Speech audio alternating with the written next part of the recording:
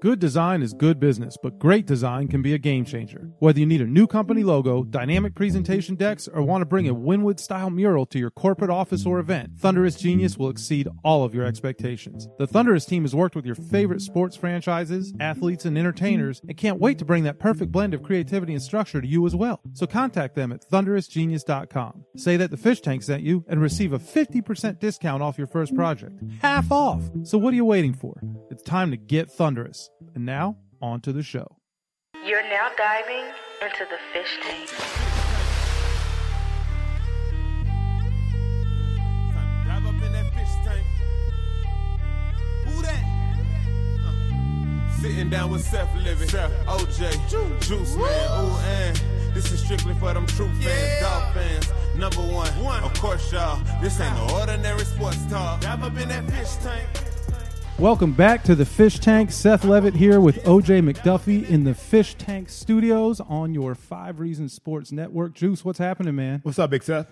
Oh, just glad to be back in here with you. Yes, and sir. I think, we've had a lot of great guests, really just hitting home runs every week. But I think we have a diamond in the rough here today, Juice. Right, an unexpected gem. That's that exactly people what have it is. no idea about, right? No clue. And I mean, if you think of the names that we've had come through the studios here, Zach Thomas, Pat Surtain, Sam Madison, Channing Crowder, I mean, the list goes on and on. And the name that we have here today may not ring the same way with fans, but I think by the time they're done with this podcast, they're going to be begging for him to come back. Absolutely. Tony Egues, man, in the house. Tony, how you doing today? I'm good. Thank you for having me. I appreciate it. I was looking forward to coming on and spending some time with you and Juice. That's what's up right there, man. That's what I love about the guys that have been on, man. They don't know what to expect at first, Seth. They really don't. But the anticipation. I think we booked Tony a while ago.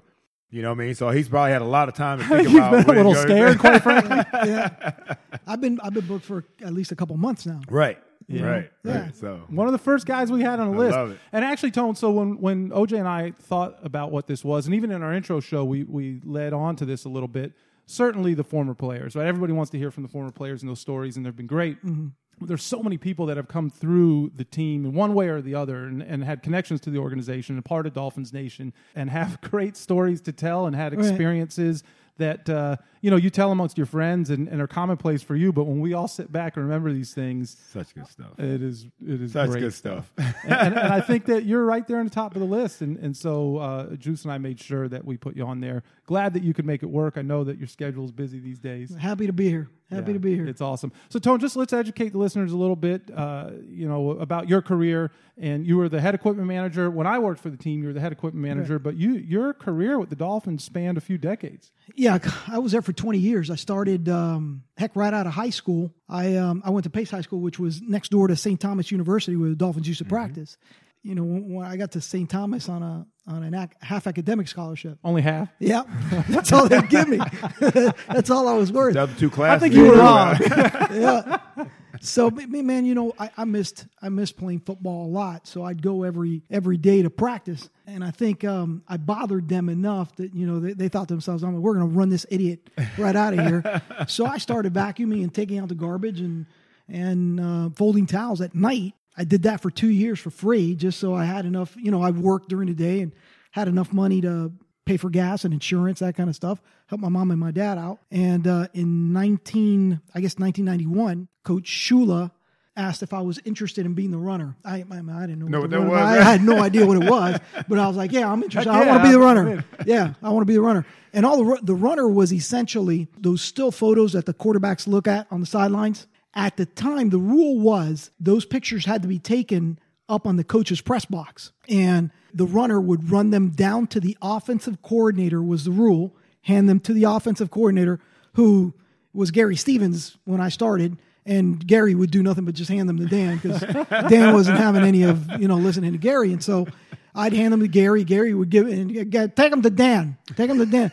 So I'd ultimately wind up breaking the rules, giving them to Dan, and then running right back upstairs. It's crazy. No iPads back then, I guess. No. Isn't that something? Now, think about some of the older stadiums that, aren't... I remember Mile High Stadium, the old Denver Stadium.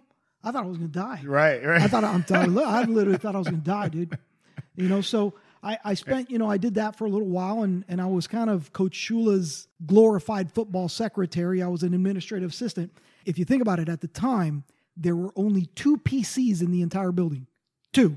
Wow. That's hard to imagine. And I was the only one that knew Microsoft Word. So What year is this, Tony? This is 1991. Wow. So I made every now and then, I don't know if you call it a stupid idea or a brilliant idea, but I made this little table type chart on Microsoft Word, and I built up enough courage to go to Coach Shula, and I said, hey, Coach, we can use this out at practice. We can chart our offensive plays and use this out of practice. Were you like sweating before you walked in the office? You have no idea. And, he had this kind of ability. You remember him. He had this kind of ability. He'd stare at you and never blink. Right. And so he's looking at me with those little glasses, and he goes, let me see it. So he took the paper out of my hand, and he goes, well, where would you write shit? And, I said, well, you put down and distance here. Here would be the formation, the play, what yard line, and then the result would be over here to the right. Yeah, that's good. That's good. I like it. Let's use it tomorrow. And that was kind of how I revolutionized Miami worked Dolphins my football way in right there. That's awesome right there, man. What year was that, Tom? 1991. That was 91. And then from there, so you were the runner. I was the runner. Created the chart. PC man. I was the runner. Head of IT. Then I was the assistant equipment manager for half a season, 6 months. And then in 1995, Coach Shula winds up letting go the current equipment manager. I was 25 years old at the time. And again, brilliant idea or dumb idea. I put together a 26-page proposal on why I should get the job. 26 pages. Yeah. Nice. And I wasn't mature enough for that. No, that that's stage, impressive. I actually took it into his office, and I said, Coach, and he looks up, he gives me that stare, and I said, Coach, may I have a moment of your time? Yeah, come on in. He goes, I only have a minute. I said, how the hell are you going to get through a minute? 26 pages in a minute. That's it. Well, it was easy. I said, Coach, I'd like to be considered for the job of equipment manager. I put together a proposal on what I would do if I was given the opportunity. And he had a big pet peeve. His big pet peeve at the time was players just kind of arbitrarily walking in and out of the equipment room. Because the notion was always that stuff was coming and going. Right. And he goes, well, what are you going to do if I give you the job? What are you going to do about guys coming into the equipment room? We got to stop that shit. And I said, Coach, that's actually addressed in page 14. I said, ready for that. And he goes, in here? And he takes it from my hand. He kind of licks his hand and he goes to page 14. And he looks at it and he goes, yeah. Well, I'll let you know. That was it. I was in and out. About a month later, because I did that in January, right after the season was over, a month later, he calls me upstairs. He goes, I'm going to give you a shot, even though you're a rookie. I'm going to give you a shot. How cool is that? And you better make good of it. And that was it. Then I spent the next 13 years as a head guy. That sounds like the call I got from Shula when he called me and said, they're going to draft me. We're going to give you a shot. That's it. If you're a rookie, we're going to give you a shot. You got a little better intro, though. Well, I'm just saying, though, man. It's like he had a better pedigree. But you can relate to it. I'm a dumb Cuban from Hialeah. OJ came from, big time first rounder from Penn State.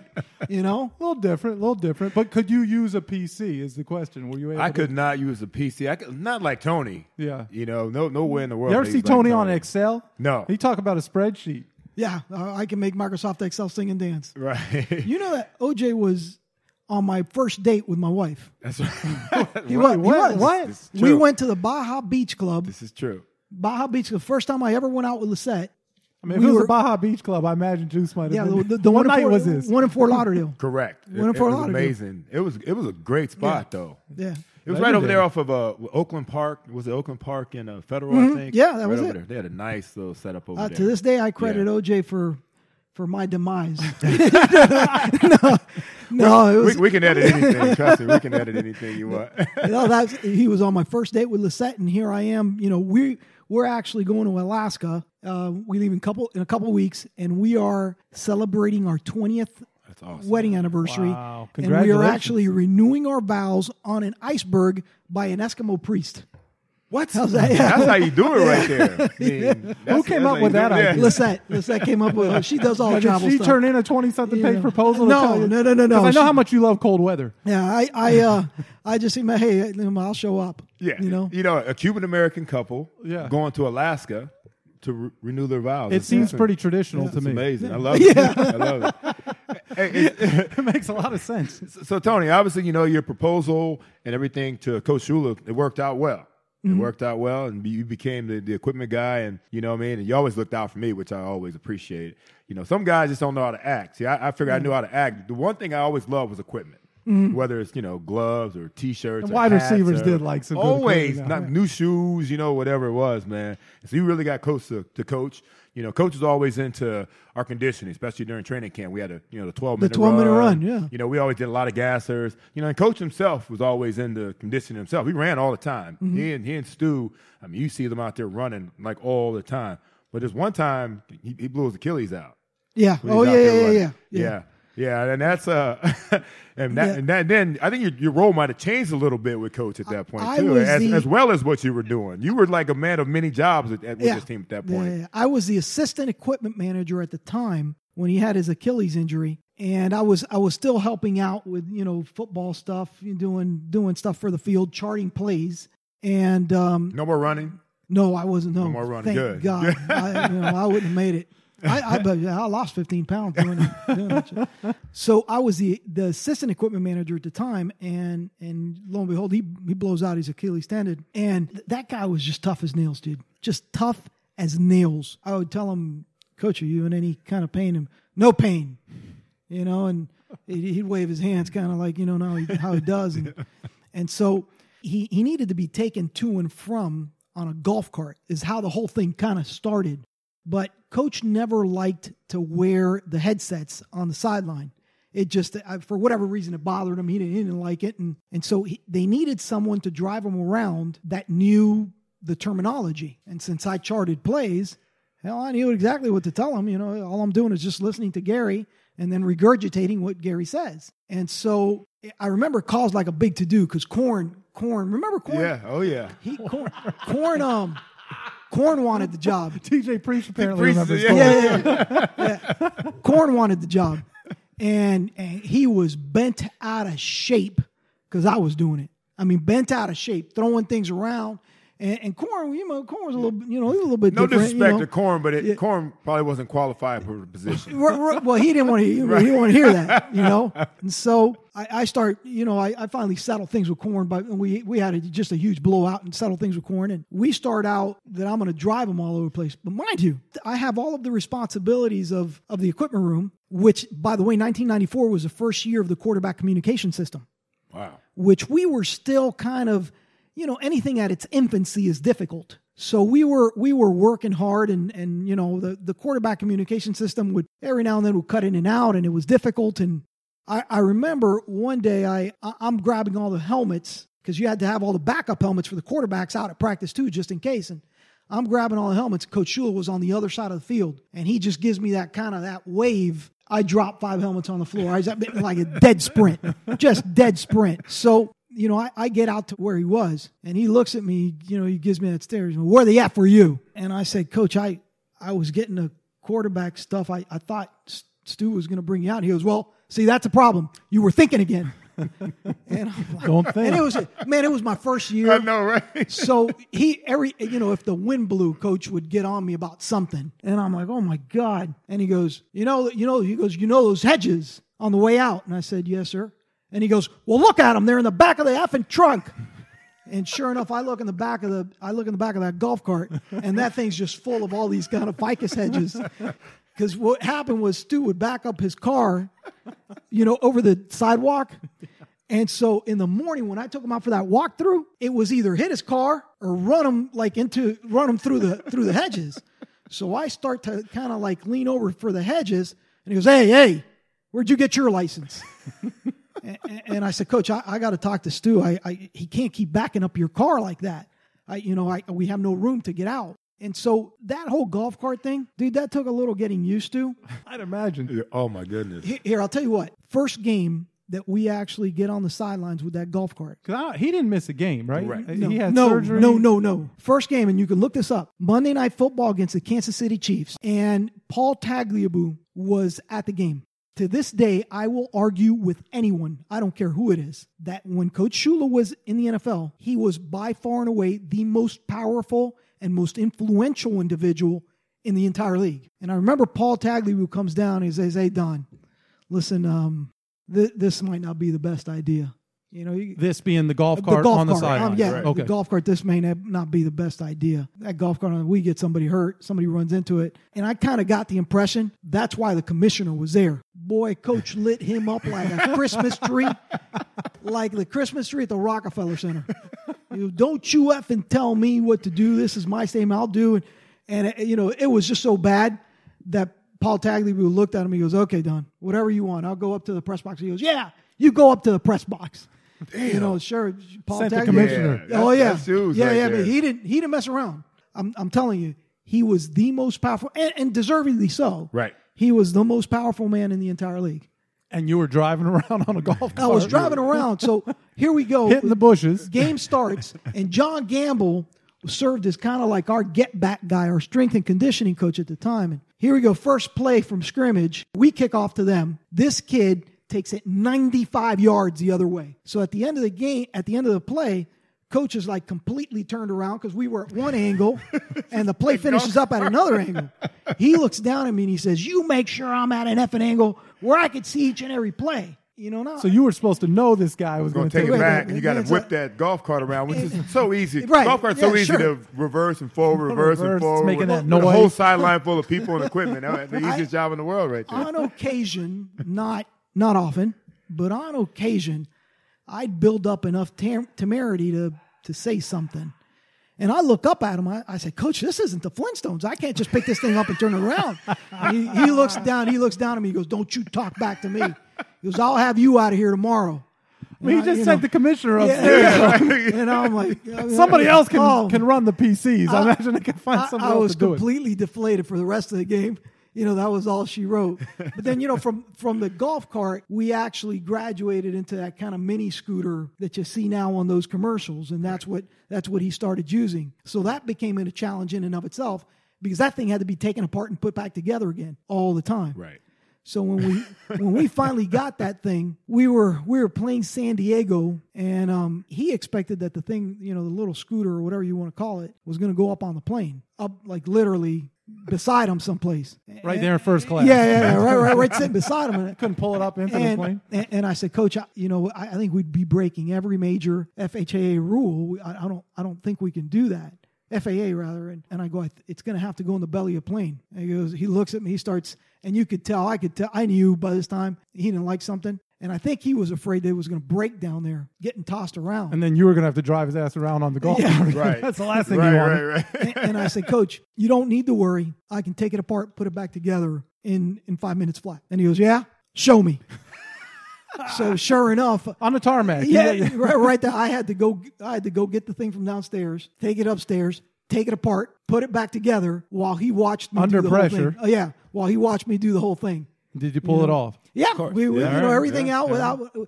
Listen, I would never tell him something if I wasn't sure. That would be setting yourself up for failure. I learned that lesson. I learned that lesson. That's classic. That's great. Well, I called myself a kid at the time. I was in college in '94 and would watch the games. And I remember I was like, "Man, that guy's got the coolest job in the world, and he's driving around Coach Shula." You start to work in the league, you realize that is not the coolest job in the world. But that's where I first started to see who Tony was. '96, I came in and had a chance to develop a friendship and work with you. But '96 was also, more importantly, the first year for Jimmy Johnson. And just as you had developed a close relationship with a tough coach in Coach Shula, you eventually developed a really close relationship with Jimmy. I wouldn't call it close. Well, I thought it was close. Was he close to anybody? Was Jimmy close to anybody? Other than maybe Zach and JT? Kevin O'Neill. Kevin was his guy. Yeah. Bob Ackles. Kevin was his guy. Bob Ackles was his guy. But he was, in terms of football support, Kevin O'Neill was his dude, No question. And rightfully so. They had been back at University of Miami together. Dallas and so, things, yeah. I all I ever heard was that, "My boy, you're really going to enjoy being a Jimmy guy. Being a Jimmy guy is great." And it was one of those things that they build up kind of like when you're about to meet a girl and they tell you how fine she is, and then you see her and ruined a good movie. She's a little squidgety around the edges, and so Squidgety. I start working for Coach Johnson. And listen, I was just thankful that he let me stay. Right. Me too. Yeah. I felt the same way about my position. I was just thankful he let me stay. And when he comes aboard, I guess what, it was his second year where he decides he's gonna get married to his longtime love. So this was actually a few years later. Yeah. The marriage was later on. Yeah. So that was, if you're referring to, and this is why I thought you guys had a close relationship, is that I remember he invited you down. He had this unbelievable home in Isla Mirada. Yes. And you got the invite, and you're, hey, Seth, I'm going down, staying at Coach Johnson's house tonight. Yeah. Wow. I thought, I felt privileged at first. It was more like Semi and Akeem from Coming to America. Hey, come over. I'm throwing a party at my house. And it was one of those. He was a big shot. It was one of those deals, or it turned out to be anyway. Really? Yeah. He tells us that he wanted me, Joe, and Charlie to help him set up for his big party. And at the time, I was like, shit, I'm gonna get to set up for Jimmy, and this is a big deal. Right. So we start talking about all these plans. And I remember Mr. Jones, may he rest in peace. He comes over and he comes down to the equipment room and he says, "You make sure that becomes a fun deal." He goes, "Just make sure you do what you got to do to make that a fun deal." And I'm thinking I'm more along the lines of the wedding planner and all that kind of stuff. I thought he was going to be sipping Heineken. I thought he was hanging. You know what I mean? I mean, that's what I thought it was going to be. Exactly right. I was kind of Jimmy, envious. the coaches, the whole staff. I couldn't sip any Heinekens. I had blisters on my hands, so I couldn't sip any Heinekens. It turns out they give me this kind of list of stuff we're supposed to get, and I'm going through this list, and we got to go get so many cases of Corona, so many cases of Bud Light, so many cases of Coke, so many cases of Diet Coke, so many cases of this, a daiquiri machine, this, that, and the other, a partridge in a pear tree. And then it kind of dawns on me, dude, this isn't an invitation. They need somebody to move this shit around. And so we go out, we rent this dollar rental, one of those box trucks, and we start going to the stadium to get all this stuff and going to Costco or Sam's or whatever it was at the time, go buy all this stuff. And we're just loading cases and cases. I'm sweating like a hostage doing all this stuff. It's the middle of the summer. We start loading all this stuff. And finally, it's time we got to go pick up this daiquiri machine. We got 3 dudes. I'm thinking, how hard can it be? It's a daiquiri machine, for Christ's sake. And one's Charlie. Yeah. And one of them's Charlie. Right. Charlie, who doesn't know? Charlie's up at 6'1". Exactly. Good play in the league. Right. Exactly right. Charlie can play linebacker someplace. So we go get this. We go pick up this daiquiri machine. And I forgot where we went to go pick it up. Dude, this thing had to have been 600 pounds.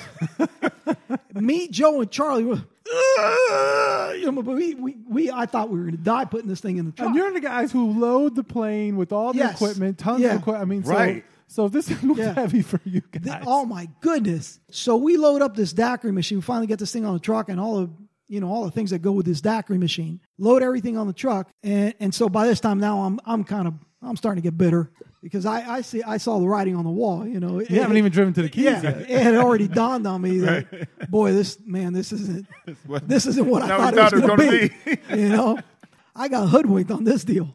So we decide, all right, we're going to meet at the facility and drive down the next day. Load up the truck. We lock everything up. Charlie was going to drive down because he had to leave.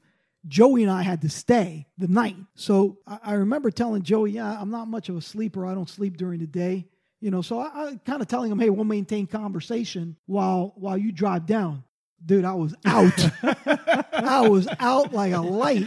Because I was so tired from the day before, I was so tired from the day before. So we pull into this driveway, and here's this unbelievable house. We pull into the driveway, amazing. And okay, it's time to start unloading. Boy, first thing, and it was like slow motion in a movie. I look up, and I was like, Charlie, behind you, the case of Corona, and here you, just bottles of Corona breaking on the driveway. And I'm like, oh my God, we're fired. This is it. It's over. So here, the first thing, we haven't even started to unload. Just by opening the thing up, a case of Corona all over the driveway. We're here picking up glass, trying to find trash cans. my hand's bleeding because I get cut with the glass. And you're going to have 200 barefoot people walking around there the next day. It was a nightmare. Now, they had these figurines, these kind of adult-size figurines of animals. They had like a giraffe, they had a zebra, and Rhonda's there with her best friend, and she was like, "Could you guys move these for us?" "Yeah, sure, ma'am, no problem." Now, they weren't that heavy. It wasn't that they were heavy. We're moving these things from one place to the other, but, it was, I don't like it there. Let's move it over here. Okay. So they're sitting back, drinking a cocktail, watching you guys as you're moving these things. Yeah, we were moving these things all. I'm telling you, like Akeem and Semi. Now, at one point, I feel like you told me that you guys had to literally comb the beach because Jimmy lived right on the. Well, you're not there yet. I'll get you. I'll get you there. So we finished working that night with Joey and I. Charlie takes off. And having the benefit of retrospect now, Charlie was the smartest one of the three. No doubt. Because he took off. Joey and I finished around 11:30. Now it's time to go up to bed. We're going to go to bed because we got to get up early the next day to get ready for this party. Get in there, and Joey is the first in the shower because I'm thinking, listen, I want to take my time, take a hot shower, get to bed. All right, we get into the house. The air conditioning's broken. All right, man. No problem, whatever. It is what it is. Get upstairs. And Joey comes out in a towel and says, "Tony, I don't know how to tell you this, but there's no hot water." I'm thinking, that's how he told you. Dude, if it wasn't for bad luck, I wouldn't have any.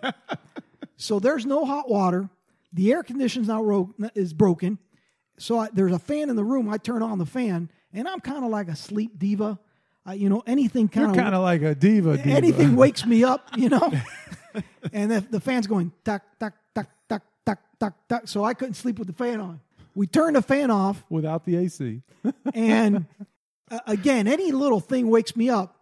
So Miss Rhonda's friend, she's out watching TV. And she's watching TV. And she's one of those people that'll sleep with the TV on. And the TV's full blast. And I'm tossing and turning the entire night. I'm at home thinking Tony's living it up with Coach, man. So here we go. Finally, I don't know how it worked out, but I fall asleep.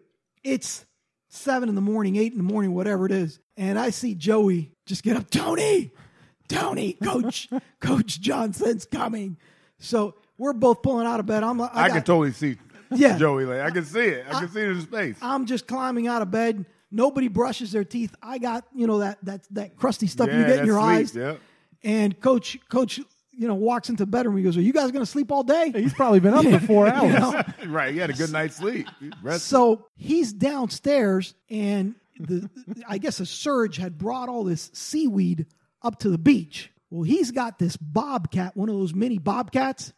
And Joey and I just kind of stand there with, deer with the headlights look. And he goes, "Well, we're going to rake up the beach." We meaning, I guess, French, because we met me and Joe, So we start raking up this beach and filling up the bobcat while he drove the bobcat and then takes it out. Oh, Jimmy did drive the bobcat? Yeah, Jimmy's driving the bobcat. So I'm just chasing him. We're raking this beach, and I swear it was like, man, we had filled up that bobcat 3 times. I wish we had video. Man, it was like we hadn't done going anything. Anywhere. We weren't doing anything. It was like we weren't moving. And I don't have gloves on. I'm sunburned now, but I'm starting to develop blisters on my hands. And now Joey, who's, God bless him, Joey never gets angry at anything. He's got that gift of the Lord. Even Joe's starting to get really perturbed at this point. He goes, "Boy, this thing sucks being out here," So not so much of an honor anymore. We finish breaking the beach for the seaweed, and now it's time we got to go get ice to set up the coolers. Well, we get I have my credit card from my team credit card, and we start going to Bass Outdoor World or whatever the equivalent is of down there. And then Coach sends us to this one place where they know him. It's where he gets his bait. We get there, and this thing just stinks to high heaven. It's they process fish and all that kind of stuff there. So I'm like, ugh, oh my God. And, well, at this, Joe couldn't care less. Joe just wanted to get the whole day over with. So the guy sends us to the back. We had bought those 50-gallon drum trash cans, bought 5 of them. We start taking, he goes, "Yeah, you go get the ice back there." and it's literally like a walk-in freezer where the ice drops from some contraption up top, and it drops down to the floor. Well, here we go. We start shoveling, all this ice. God. I'm in a freezer sweating. So we're shoveling all this ice, start taking these things out to this little Toyota pickup truck that we were driving around. Joe drops the first one. And I'm like, Joey, I love you, but you drop another one of these trash cans, I'm going to kill you. I mean, I don't mean it as a euphemism. I'm going to kill you. So we go back. We got to shovel more ice, fill that thing up, then go buy some coolers, get back to the place, to Jimmy's place. And now here you go with the coolers. We set up these coolers, put ice. All right, now it's time to put all the drinks in them, make sure the drinks are cold by the time the guests get there. By the time we were done, buses are starting to pull in. And Lisette, she pulls in. She rode with you. Lisette rode with me. And we had a great time. Yeah, I bet you did. Dude, I pulled up at 2 o'clock. I said, this place is a palace. Yeah. It looked gorgeous. You guys did a hell of a job. Yeah. So, it was stunning. Look at this dude right The here. beach was immaculate. It was stunning. They pull up. Lisette's in a great mood. Oh man, we're going to have a good time. This party's going to be great. And my future husband is here, and he's really in charge of the whole deal. She was really proud. Yeah. Little did she know, when she gets off, she's like, honey, you want to go in the pool? Nah. Honey, you want to get in the water? Nah. I couldn't get you on the jet skis. You want to ride the jet skis? Nah. Nothing. What do you want to do? I just want this day to be over. Right. I just want this. 6 o'clock, 6 o'clock rolls around. And what time did Jimmy wake you up that morning? Like 7? 6 o'clock rolls around. And I walk over to him and I said, hey, Coach, we gotta drive this stuff back to Davie. Is it okay? And he goes, oh, yeah. He goes, yeah. Thank you very much. I appreciate all your help. So then now me and Joey got to load this damn daiquiri machine back in the truck and drive it. No Charlie? No, without Charlie. Oh, my goodness. Yeah, it was a memorable It was a hell of a party, Juice. I know my experience was a little bit different. I had a great time. It was an honor to be invited by the head coach. And he got married. Stu took him upstairs. He got married. So, I guess Tony and I just had a different viewpoint on it. Yeah, I'd say. That was good stuff. We're going to take a quick break, pay a few bills, and be right back with Tony Egues, former Dolphins equipment manager, and can't wait to hear what he's got to tell us next. This is the 5 Reasons Sports Network. Sports by Miami for Miami on demand. We now have 10 podcasts in the network posting roughly 15 times per week. All can be found on Apple Podcasts, Google Play, and several cross-platform apps. We are on Twitter, Instagram, Facebook, and YouTube. Here's some of what you missed last week on Miami Heat Beat. I'm in love with this young core. I think they have 3 really solid starter-type players in Winslow, J. Rich, and Bam. You know, it's funny. I was literally just thinking that to myself like 5 minutes ago, but the fact that Gianni agrees with me really makes me second guess it. If you want to get involved as a sponsor or a contributor, reach out to us at number 5 Reasons Sports on Twitter. And don't forget to punch 5 Reasons in your search bar and then hit subscribe. Welcome back to the Fish Tank. Tony, man, you've some great stories already you told us, man. And, as equipment manager and a runner, a lot of things that you've had to go through, from driving Coach Shula around when he tore his Achilles to, what you had to do for Coach Jimmy Johnson, as well as his wife, Rhonda, down at the Islamorada house where you had to do things that you weren't expected to do, man. It's kind of like a thankless job. You're thinking equipment manager, but at the same time, there were a lot of other jobs that you were forced to do along the way that you didn't know came along with that I guess that resume, or even when you apply for the job with Coach Shula, that wasn't on my proposal. Wasn't on the proposal, was it? Yeah, that wasn't on my proposal. Nothing about driving or helping Coach Johnson and his wife Rhonda. Those things weren't on the proposal at all. What's that old adage? The more you can do. Kept me around for a while, So no question. Hey, listen. At the end of the day, I'm grateful to have participated in some way, shape, or form. Yeah, what? Yeah, really thankless jobs, and obviously, some faceless jobs. But at the same time, though, it also got you an opportunity to get some acting involved. I know, a lot of my buddies as well. Got a chance to be in Any Given Sunday, and I look at that movie to this day, and I still see your face all the time. On Any Given Sunday. He's in the opening scene. Every time I see Tony there. Are you getting SAG checks still? You have to join the Screen Actors Guild. Mm-hmm. You have to be a part of the Screen Actors Guild in order to be eligible. But I got my Screen Actors Guild card there, and I still get checks now. I think last year I only made $400. Right. But listen, I'll take it. Right. I'm a police officer. Well, you know, Bobo, my boy That's Brian right, O'Neill, Bo was in it. He was in it as well, and his SAG check comes here all the time from any given Sunday. He also gets one from the replacements, and they come here, and they're usually around $30-$40. We call it quarter deck money. You know, we're going to take that. We're going to cash. We're going to have a couple of drinks at the quarter deck. Yeah. So, it's like every once in a while we get a SAG check here too, man. So tell me about, you and Any Given Sunday. That was a great movie, by the way. You know, I remember that Nick Nolte who was going to be the head coach. He was cast as the head coach at the time. Him, Oliver Stone, and a guy by the name of Clayton Townsend, who was their executive producer, they were touring the facility. And if anyone that knows me knows I got a little bit of OCD. So it was a Friday. It was a Friday when they were coming through. And we were packing, getting ready to go to a game. And he was so impressed. And when I say he, Oliver Stone was so impressed with the way we put things together, and how organized we were and so on and so forth. Well, it turns out that they needed someone that knew where to get things locally. Where do we get towels? Who do we buy thigh pads from? Where would we get fans for the sidelines? And so those were all the questions that initially they started having. So the executive producer would stay in contact with me back and forth. And I remember they sent me this kind of series of questions, and it was all basically questions on where do we buy this, where do we buy that. So I went to Microsoft Excel, and it took me 10 minutes. Put together names, contacts, addresses, prices, and I listed everything, and I was, fairly thorough. And he calls me and he says, "Hey, listen, I got your list. Thank you." I emailed it to him. "Can I take you and your wife out to dinner?" Lisette and I just got married. And we go out to dinner. He goes, "Look, I'm the money guy. So, please don't take anything I say as an insult. I usually I aim low, but if it's a problem, we'll fix it. I promise. We want you on board." And he goes, "For the work you've already done for us, how does $5,000 sound?" Well, dude, we just got married. I'm 27 years, $5,000. You said it, dollars? Dollars. Lisette was drinking a Coke, and she spit. Her Coke went back through her nose.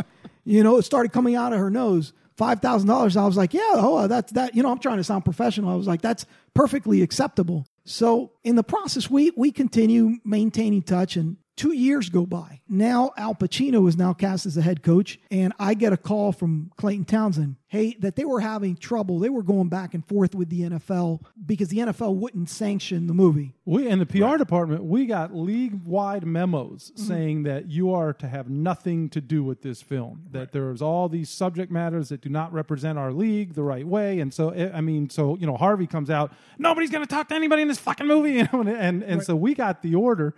I go downstairs to Tony, and he's on the phone with these guys. He's running base camp over there.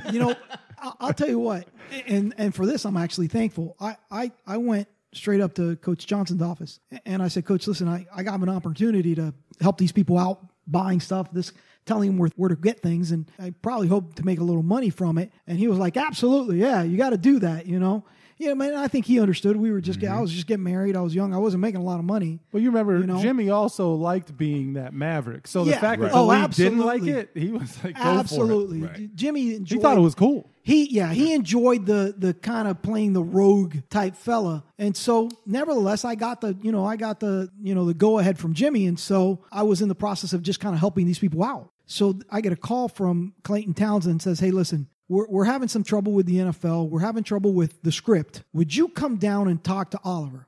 I go, "Oliver who?" "Oliver Stone, the director." "Oh yeah, sure, Oliver Stone, the director." So I go down there. The offices were in Coconut Grove. I drive down there in the morning, and they, as soon as I start on my way into the office, "Listen, he's only going to be, with you for 2 minutes. He's got a very short attention span. He's just going to give you a couple minutes, and then you're going to be out of there." And I said, yeah, sure. No problem. So I sit in the office, and he comes. And his hair looked like he had stuck his finger in a socket. And he was wearing one pink sock, one yellow sock. He looked like an unmade bed. So he walks through the door, and there were no pleasantries exchanged, no, "Hi, how are you? I'm Oliver Stone." It was, "Your NFL's giving me a fucking hard time," is what he says to me. "Your NFL." So I said, "Well, Mr. Stone, what exactly are they giving you a hard time with?" And he says, listen to some of this stuff. And so he actually starts going through the script. And I go, well, it wouldn't be that way. He wouldn't say that. And so it was kind of, nah, stop. They wouldn't sound like that either. And at one point he takes his glasses off and he kind of throws them. And I said, Mr. Stone, listen, if you want drama for your movie, then that's better left with your writers. You called me in here ostensibly, or my understanding was, because you want realism. Well, what I'm telling you is realistic. What you have in there isn't. And so, believe it or not, a lot of the lines in the movie were him scratching what was on the script and me telling him what the head coach would say. And it was simple stuff, kind of like, yeah, right now the offense isn't hitting on all cylinders, right, which you hear all the time. Right. It was just simple things like that. Well, I was in there with him for 2.5 hours. Not 10 minutes. No, not a couple minutes. Yeah. 2.5 hours. And so at the end, he looks at me and he goes, all right, so what do you want in exchange? And I said, well, what do I know? And I go, well, I want to be in the movie. And he goes, well, you'd have to audition because you could suck. and I go, he was right. I mean, I've seen it. Yeah. And so here comes, we start the first day of shooting, and it's at the Orange Bowl. Now it's the off season, so it's not like we had commitments.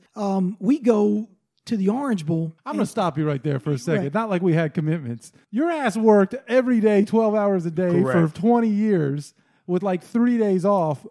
This movie came out, he like disappeared, Juice.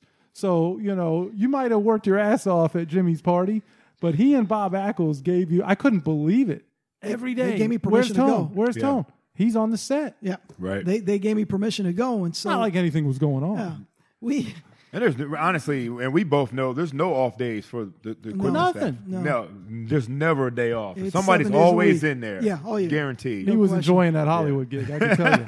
So we get down there, and if you're an extra in one of those movies, man, it's tough because you dress in small quarters, and you're not eating the same food as the regular cast and crew, and so it's you're literally that. You're just an extra person on set. And so around in the afternoon after lunch, sometime I think around 3, I hear my name called over that bullhorn that the assistant director, guy by the name of Richie Patrick, would carry around. Now, I'm in a bad mood, dude. I'm sunburned. I'm hungry, and I stink. And I go over to this kind of little cubicle where Oliver Stone was sitting. And he says, and Oliver was, he was kind of a different fella. He could be rude and brilliant guy, speaks 5 languages, but he was kind of a different guy. You know how they say artists can be different, and sure enough, he fits that criteria. And so he tells his assistant director, he goes, hey, let him sit down. Get the fuck out of here. So I sit in this chair, and he goes, look at this scene.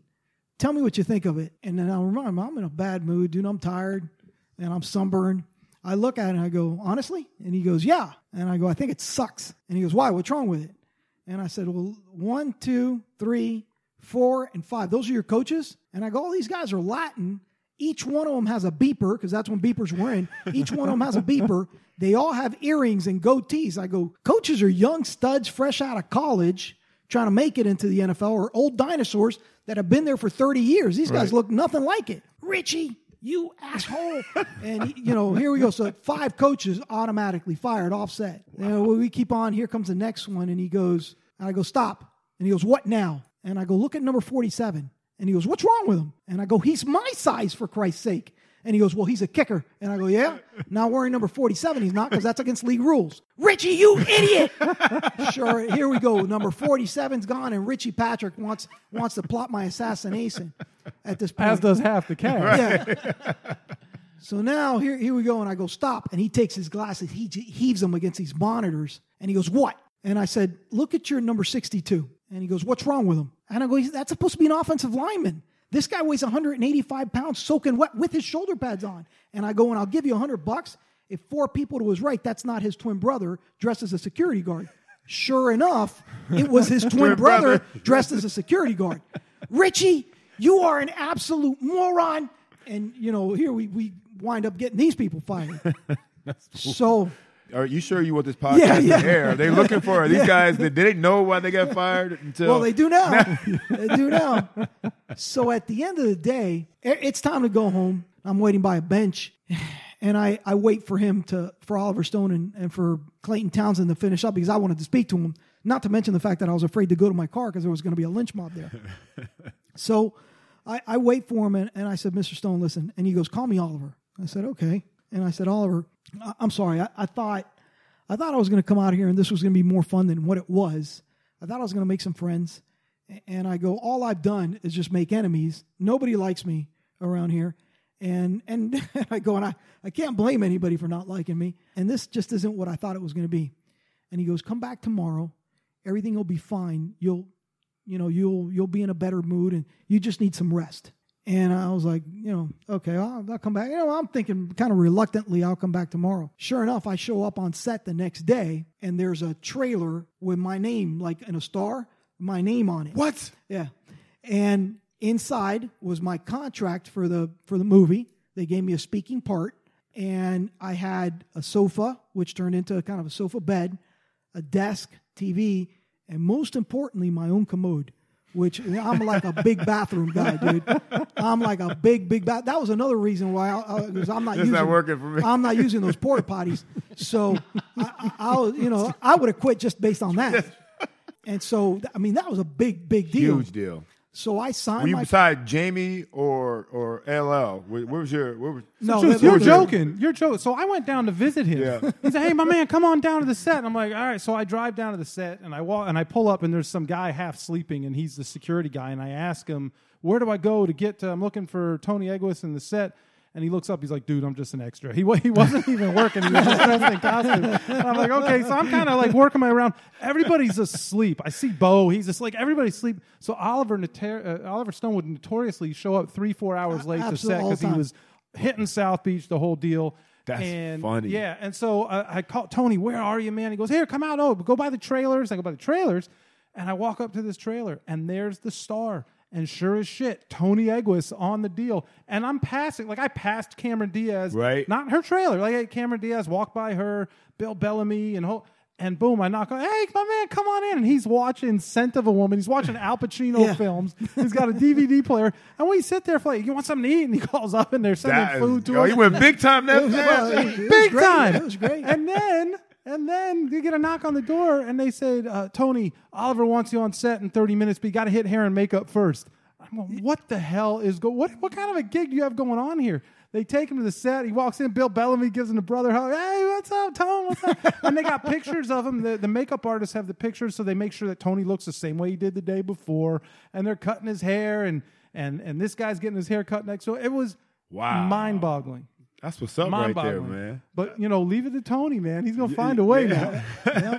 It was a good time. I would go to hair and makeup every day. The wardrobe would be left in my trailer. So, I mean, it was pretty cool in that regard. No doubt. And then the best thing was the royalty checks, which I wasn't anticipating that either. Yeah, that was, I'm telling you, when I went down there, it blew my mind. I actually think, he said he sat down next to Oliver, and they had a chair with your name on it. Yeah. Didn't they? They had the director's chair. They made that happen quick, T. You threatened them. Hey, you played hardball. And the worst part is Richie's ass probably had to get it done. That's right. I had 2 chairs on set. I had one that had my name on it, and I had another one that said Consigliere, because that's what Al Pacino was calling me throughout the movie, the Consigliere, because they'd look for me for advice on football stuff. And so I still have the backings, the chair backings, at my house. That's great, man. It was unbelievable. But, it's one of those things where, as you said, equipment manager is supposed to be this nameless, faceless job. Not for Tony Egues. Right. No. He found a way. He found a way to get it. Yeah. You go to home games after that. Tony would walk out of the tunnel. People would scream at him, "OJ, JT, Tony!" He'd turn away. He'd point to guys. He would get fan mail from Japan, with trading. Any given Sunday trading cards with Sal the trainer, and Tony signing stuff and sending it back. Oh, that's great. It was fantastic. Good but stuff. I'm glad you brought up something else in that story. Yeah. There were a couple of things you mentioned in that story that are, really should be producing this show, because you mentioned your OCD. And you mentioned your bathroom habits. Oh, yeah. So, Juice, if you recall, at the training facility, there were the bathrooms by the showers Correct. that all the guys in the locker room had to use. Prison style. Totally prison style. Right. Like, I mean, if I ever brought my family and gave them a tour, I wouldn't even go near there. Not because they might see somebody, but just horrific Right. what went on in there. And then behind the double locked door of the equipment room that clearly Coach Shula had established, I guess, now that we learned that he didn't want people walking through there, there was a bathroom, a private bathroom, single stall, mirror, hair care products, with a shower, and it was Tony's bathroom. And that thing was protected probably more than the jerseys and the cleats were, this bathroom. And so the best part about it, though, and there were like a select few people that Tone would allow to use the bathroom. Make sure you do instructions. Hey, Tone, can I use the bathroom real quick? Lift the seat. Make sure you do this. Turn the water off. Don't spill. Well, you had the whole laundry list of things you had to do if you were going to use Tony's bathroom. But as much as Tony policed that bathroom, there are just some people that rank higher that maybe weren't in the movie, but that rank higher than Tony did in the organization. And if they were coming through there and wanted to use the bathroom, he had to say yes, and it ate at his very core. OJ, it would eat away at me like some sort of carnivorous bacteria. I mean, it just pained me to. And it was the greatest thing to watch when it happened. It just pained me. We had yearly interns. Right. They knew. Don't ever. Staff couldn't use it. Don't go in that bathroom. These guys had to go. Don't think about it. Don't ever go in that bathroom. So, Tony, as you're here in the Fish Tank Studios and you overlook DJ Preach and you see the amazing court, and we have so many great stories about basketball here. It's a big part of the Fish Tank, and we have something called the Top 5, and anybody who has played basketball here at OJ's court ranks their top 5 people that have played ball here, and it's been a fun piece of this podcast. I know you haven't played in those games, but I want to know who the top 5 guys are that you absolutely despised using your private bathroom in the equipment room. Well, I despised anyone using my bathroom. Right. I don't know Some guys ranked higher than others. There wasn't a top 5, but, Dan would come in there daily. I knew it was Marino? coming. Yeah. And I said, well, what are you going to tell Dan Marino, for Christ's sake? He's, one of the greatest football players to ever don a uniform. And Dan would just kill it. Just kill it. He would just murder it in there. Tony would be devastated every time. And I remember one That would time. ruin his day. I remember one time Eddie Jones was walking through our former president, Eddie Jones, walked through. And I don't know if he was going to go comb his hair. I don't know what he was going to do. He reaches for that door handle and opens it up. He goes, "Good Lord." And I looked at him and I go, Dan comes in every morning and just absolutely kills this bathroom. He just degradates the entire bathroom. It's an embarrassment. Look at him now, Juice. He can't handle telling the story. Yeah. So Dan would come in and use that bathroom. And you were helpless. What are you going to say? Dan Marino. JT would come in and use the bathroom. I remember one time Dave Wanstead opened the door.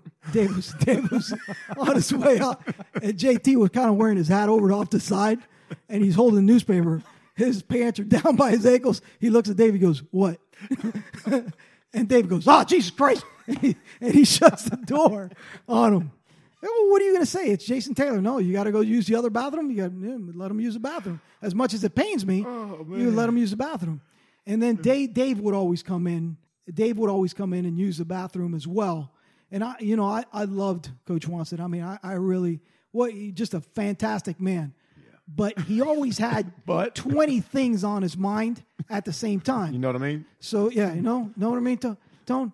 And so while he's taking a leak, he's telling me about whatever else is going on. Never close the door. And I'm going, dude, you're gonna pee outside. You're gonna pee on the toilet. You're gonna miss. Well, be careful. No, Oh my God, it was just gut wrenching to me to watch somebody walk into that bathroom. Oh, man. And immediately, here we go. We got to clean it, and I'd pay the guy extra money to clean my bathroom, and please, sir, and But it was a daily painstaking process of watching certain people use my bathroom. Yeah, so our top 5 that we've got, and I know you said there isn't one, but clearly Dan Marino is Marino's up there, up there on a number of different charts in Dolphins lore, and this is one of them. JT, Coach Wanstead, yeah. I don't know that there was anybody else that necessarily would go in there and use it. There are a couple guys you absolutely would not want to. You've seen it all in that locker room. Yeah, did you ever turn anybody around? Or just anybody that you would look out there like, that guy could never, ever, ever Well, Izzo was notorious for taking off his clothes. But naked. Yeah, Izzo would have to go to the bathroom. He had to get comfortable. He had to get naked. So yeah, I wasn't having that. Another Izzo naked story. Apparently. So Izzo had to take off his clothes, and it was a process for him. Man. And I just didn't want any of that. Right. You know? That's great, man. That is absolutely that's outstanding, Tony, man. Great stuff. We're going to get Tony back on, man, because I know there are some more like behind-the-scenes stories, game day stories. I think we're just scratching the surface. Yeah, there's a lot of good Tony stuff, man. Because us athletes, or former athletes or whatever, man. We're tough to deal with, and guys like Tony, you know what I mean? They take the hits, man. They keep on moving, man. That's it is a thankless job, man. But I always appreciated those guys, man, and that's why I think they're all still real close friends of mine. But Tony, man, that's great stuff, brother. Good deal. That's great stuff. Yeah, we appreciate you coming out, Tony, and sharing these stories. And there are some classics. And Juice is right. We'd love to get you back out here. I hope you'd be willing to dive back into the fish tank at some point. But as a token of our appreciation, one of the things that we like to do, our friends at Thunderous Genius Creative House, we have this T-shirt for you. I know that you want to get it fitted. So we'll send it over. Tony used to send everything out to, all the jerseys and Tony's clothes would go and get fitted. He was very particular about things. That's right. So, you might have to put a little work into this one here. But this is our creativity runs. There we go. That's awesome right there. Yep. So that's a thank you. And certainly thank you to all of our partners here at the Fish Tank. DJ Preach for helping us produce the show. And hopefully, Tone, we can get you back out here soon. So for Seth Levitt and OJ McDuffie, that's another episode of the Fish Tank. We hope to catch you guys sooner than later. Thanks for diving in, Tony. Thanks. You're now diving into the Fish Tank. Dive up in that fish tank. Who that? Sitting down with Seth Levitt, OJ, Juice Man, ooh, and this is strictly for them true fans, dog fans. Number one, of course, y'all. This ain't no ordinary sports talk. Dive up in that fish tank. Go get your aqua orange. Yeah, it's time to dive up in that fish tank. It's only legendary talking when you dive up in that fish tank. Rockin' with OJ and Seth when we dive up in that fish tank. Fans with attitude. Okay, this one for them diehards. Celebrate big or cry hard. Leave it all on the field, we gon' try hard. Old school, a new school, mix it in. Feeling like we up close when we listening. Dolphins tales, in Miami is the deep end. We vibing with our favorite players, no secret. We get with Seth and McDuffie, bringing up stories we never heard to the public. Bet we love it, Dolphins fans never budging. We loyal to the team, whether happy or we upset. We be like, what's next? Don't switch the subject, you know it's all about them fins. And if you ready for that water, time to dive in. Don't switch the subject, you know it's all about them fins. And if you down with Dolphins Nation, time to dive in. Don't switch the subject, you know it's all about them fins. You looking at that fish tank, it's time to dive in. That fish tank. Go get your aqua orange, yeah, it's time to dive up in that fish tank. It's only legendary talking when you dive up in that fish tank. Rockin' with OJ and Seth when you dive up in that fish tank.